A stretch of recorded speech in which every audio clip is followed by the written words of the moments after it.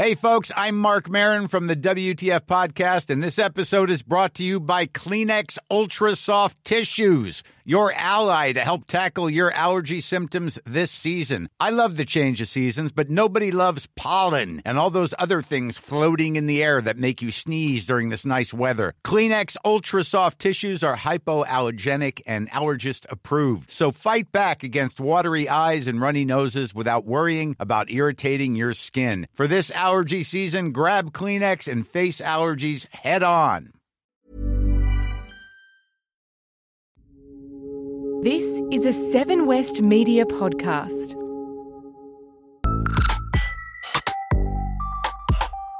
Hi, welcome to Newsfix, our look behind the headlines. Angela is on assignment for Sunday night, so we have asked Gemma Acton, 7 News finance reporter, to fly to Canberra and join the media pack for the federal budget lockup. Spartan Ultimate Team Challenge from the state. The big difference is the people competing groups instead of alone. Well, it's just gone 6:30 and I'm in a taxi headed for the airport. Just to give you a little background on how the lockup works, in the weeks leading up to the budget, each major news organisation will apply to have a certain amount of its journalists let in. So over at 7 News we have 12 journalists who will be going in. Now it starts at 1:30pm, finishes at 7:30pm when the Treasurer Joss Frydenberg makes the announcement to everyone about what is in the budget, so his famous budget night speech. What happens in the lockup itself is at the door we have to relinquish all ways to communicate with the outside world. So this phone and this microphone will be going into the box, which I'll be able to pick up afterwards. And once we're in there, we are given early access to all of the budget documents. So it's very much like an exam. You're sitting there with an enormous pile of papers and books which Treasury has put together. And we sit there with our colleagues and go through trying to identify what are the most important aspects for our viewers and our listeners, of course. So amongst myself and my colleagues, we'll be figuring out who will be covering which parts of our news bulletins. We have a website to cover, we have obviously our various news throughout the evening, the latest our news show, which is on later at night, and of course all the follow-up tomorrow. I'm now here in the airport lounge and allocated myself quite a bit of time here for a couple of reasons. Firstly, because it's always good to have a good idea of what other journalists are looking out for and expecting in the budget. So get here nice and early, get access to all of the different newspapers and have a read of all my favourite journalists and ones who hold really different political views, and some people who cover business more, some people who cover consumers more, to really get an idea of what they're looking out for in the budget and what they're expecting. Secondly, Parliament House is an absolute rabbit warren. If you don't live there and work there regularly, myself, I only make about 4 or 5 trips there a year. It can be extremely confusing to get around. Unfortunately, I always have to have one of my colleagues kindly walk me to a cafeteria. So one of the benefits of stopping by the airport lounge is the opportunity to stock up on some food before I head off. A big hearty breakfast. Ensuring we're well fueled is essential. Some of my kind colleagues will hopefully be bringing in some snacks for us into the lockup, because again, once you're in the lockup you can't access the outside world, and so 6 hours you're just stuck there with whatever you've brought in with you. Final thing to do before I head off to jump on my plane is to get a caffeine hit.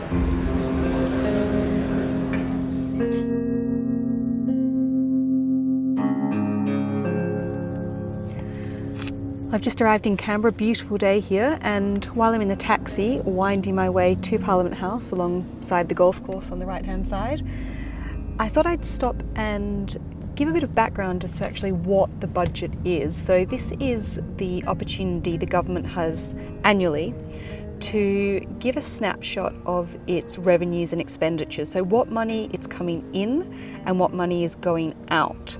Now, a lot of this is obviously based on assumptions. The government tries to predict 4 years in advance what money will be coming in and out, which is extremely difficult to do.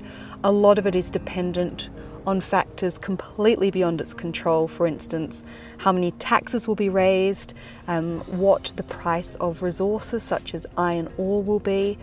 And so it's a lot of guesswork, educated guesswork, but guesswork nonetheless on the part of the government. And that's why we'll see from year to year the estimates in the budget changing dramatically. So while the government does its best to paint an accurate picture, it is subject to a lot of guesswork. Now, what's so important, and the reason the government undertakes this exercise, is by estimating how much money it will have going forward, it helps it to set policies. So for instance, if it has more money coming in than it had anticipated, it gives it more freedom to spend.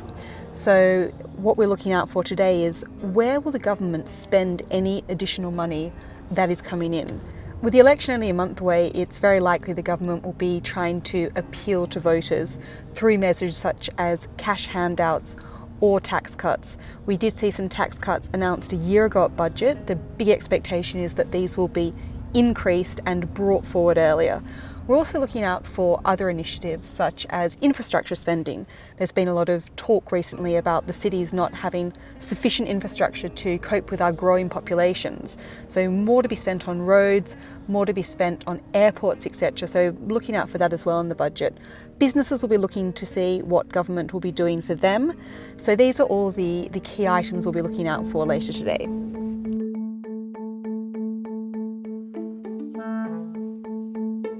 So I'm here with my colleague Tim Lester from Channel 7 News as well. Probably not your first budget. How many have you been to now? Give or take 15. Give or take. Thinking about this lockup, I think the lockup is highly contrived. It's about. It's not so much about, as the government would sell it to us, that it's time for us to consider the detail of the policy and get around it. I think that's the way they want us to see it.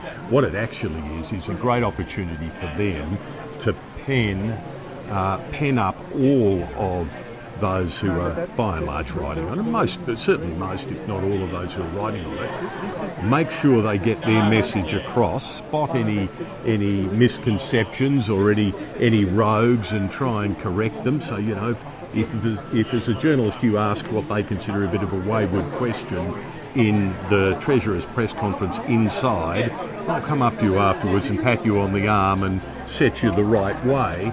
And by the time we get out of there, they feel like they can manage the message pretty well. Tell you who's not in there, the Greens. Bill Shorten's not in there, or any of his team.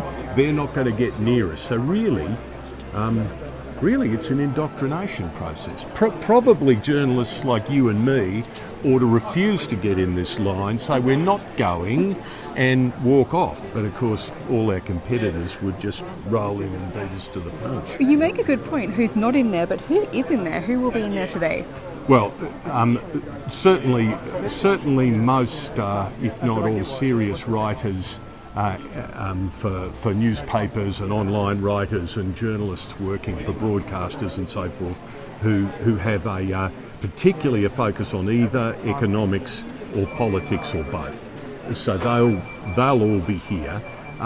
There will also be senior economists in there who follow this closely and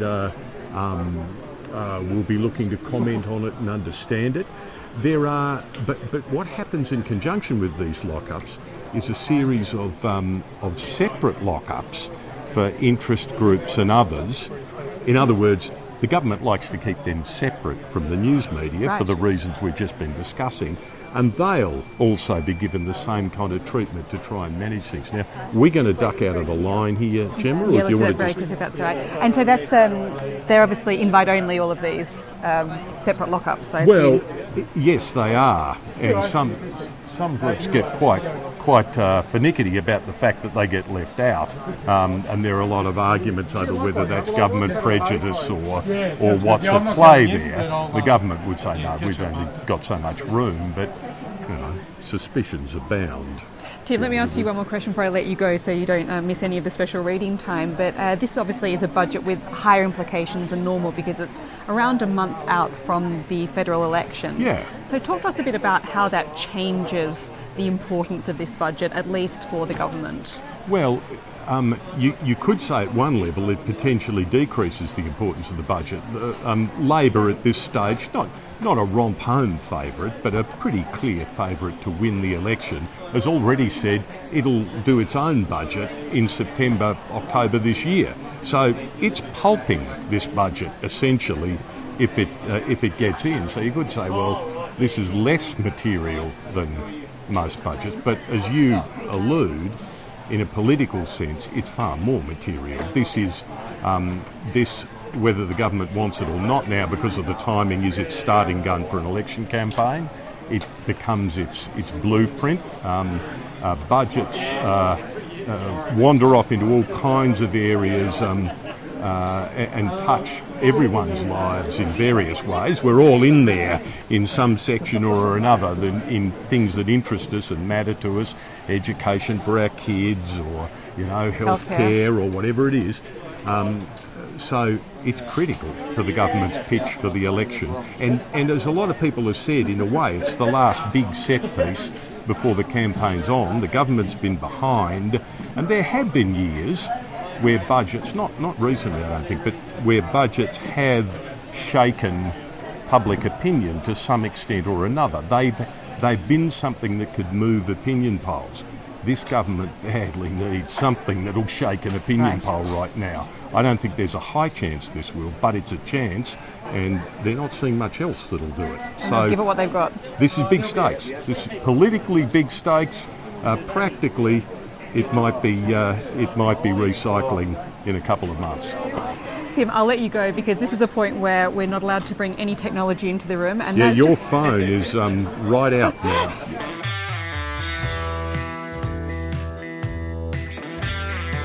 This is money that could go towards the monthly mortgage payment.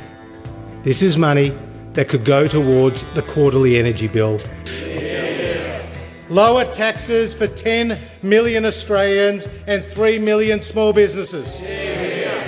80,000 new apprenticeships. $100 billion national infrastructure plan. Record spending on schools and hospitals. And we have done all of this without increasing taxes. Mr. Speaker, tonight we have set the course for an even better and brighter Australia. I commend this budget to the House.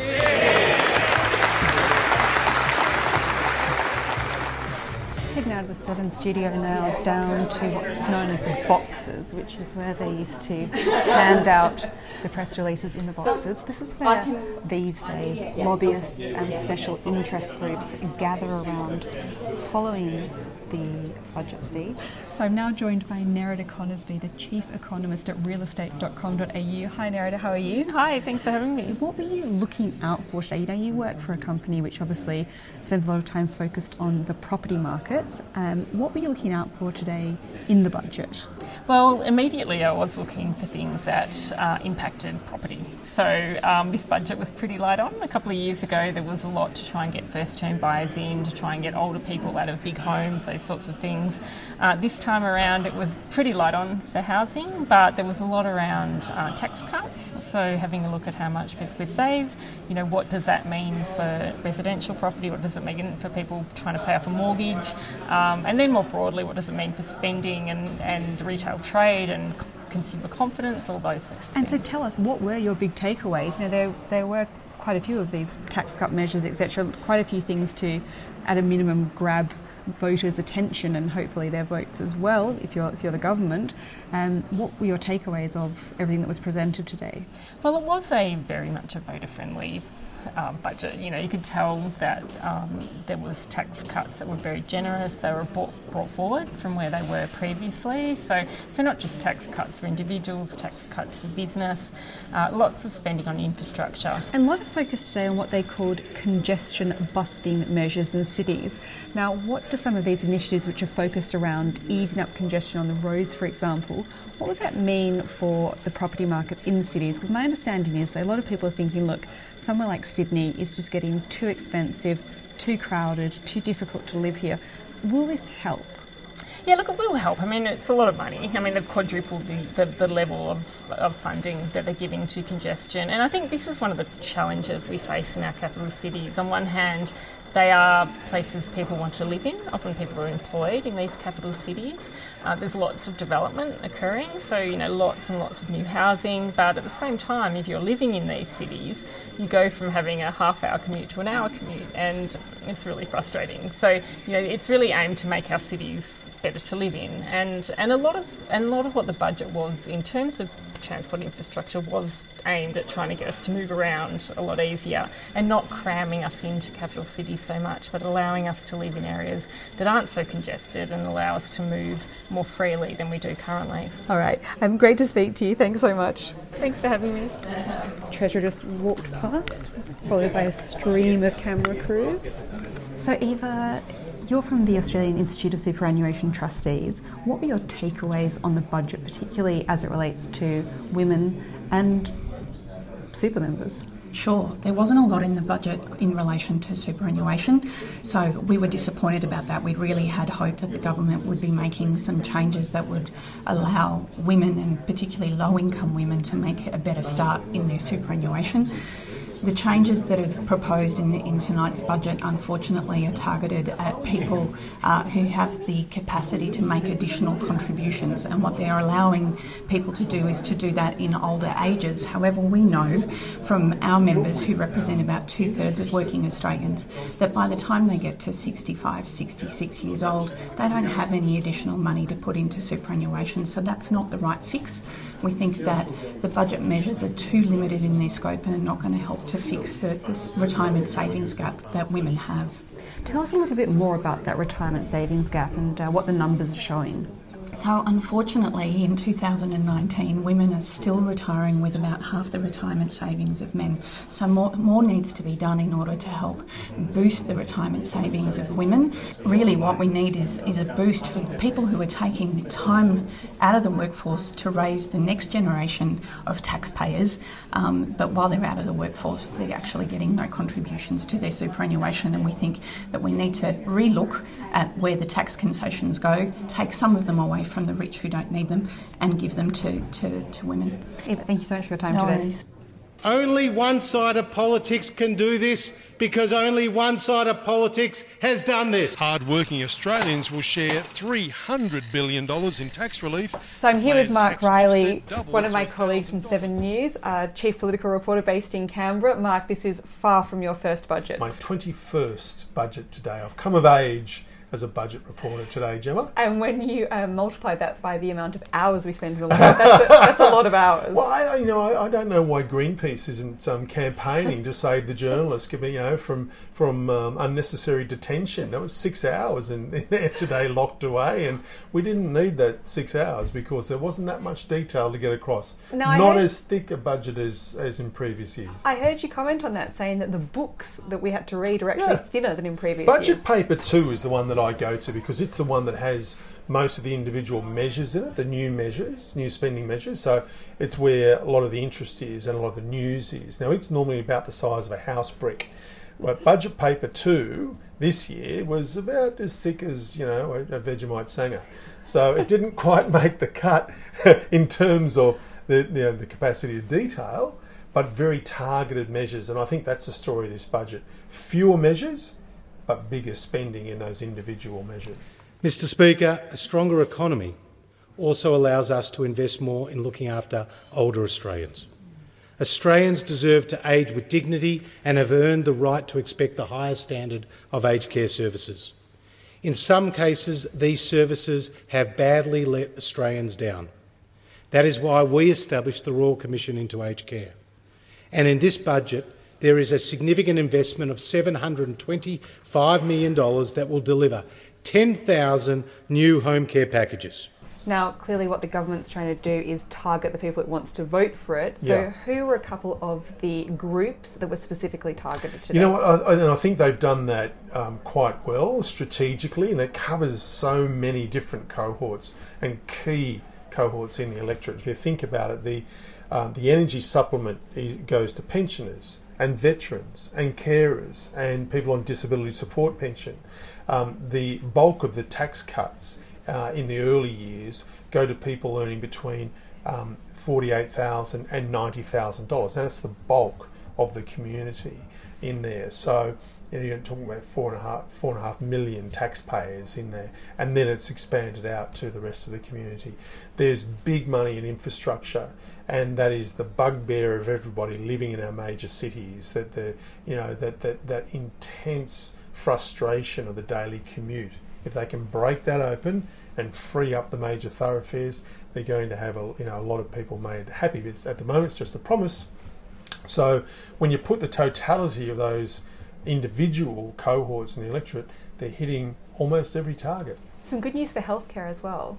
Fantastic stuff in healthcare, and and it won't get the notice of the sort of eye-catching numbers, the $300 billion of total tax relief, the $100 billion in infrastructure, the $45 billion cumulative budget surpluses, but the $500 million in health going towards cancer research. Fantastic stuff. The $500 million in health going towards services for youth, to suicide prevention, mental health support is an issue of deep concern to all Australians. It's a national tragedy that we lose so many people to suicide, and that so many people live a life of quiet desperation. Tonight, I say, we hear you and we are with you. This issue demands our ongoing attention and resources. We must work together to combat youth suicide as a national priority. Really good stuff of government. Covering a new cancer drug for leukaemia, another one going on the PBS. And this government has a really, really good record of listing essential drugs and life-changing and life-saving drugs. And in this budget, we also list more medicines on the PBS to treat kidney, bladder, liver and skin cancer. And tonight, Mr Speaker, we announced the listing of Besponsa, a medicine for people with acute leukaemia. Instead of costing $120,000 a course, patients will now have access to the medicine at a cost of only $6.50 per script for concession card holders and $40 for general patients. Now, this brings lots the of total winners today by the number of sounds of things, but there are always people who walk away disappointed. Who do you think might be walking away tonight very disappointed? Not too many, but I can see that people in the disability sector, even though people on the support pension will be getting that energy supplement, there will be disappointment that the NDIS is underfunded, and that's a surprise to a lot of people, because there are a few issues in politics that naturally gather almost unanimous support, and the NDIS was one of those, because everybody thinks that if we're not as a society helping those people who are most vulnerable and those people who are most marginalised and can't help themselves, then what are we doing? So I think that will play out over the next few days, and we'll see the truth of the matter there. So disappointment, I reckon we'll hear it from the disability sector. You can't please all of the people all the time. They've had a crack at it here, but you can't. And some of the measures are modest. I'd say modest economically, ambitious politically is probably the headline for this budget. Hi there. Thank you. Okay, let's go. Let's go. Where else going Pacific Suite? So just got into my taxi, heading back to the accommodation for tonight, and that's a wrap for today. I'll be sitting down next week with experts to better understand how this budget affects you for a new podcast called The Purse. For now, thanks for listening to Newsfix. I'm Gemma Acton. Good night.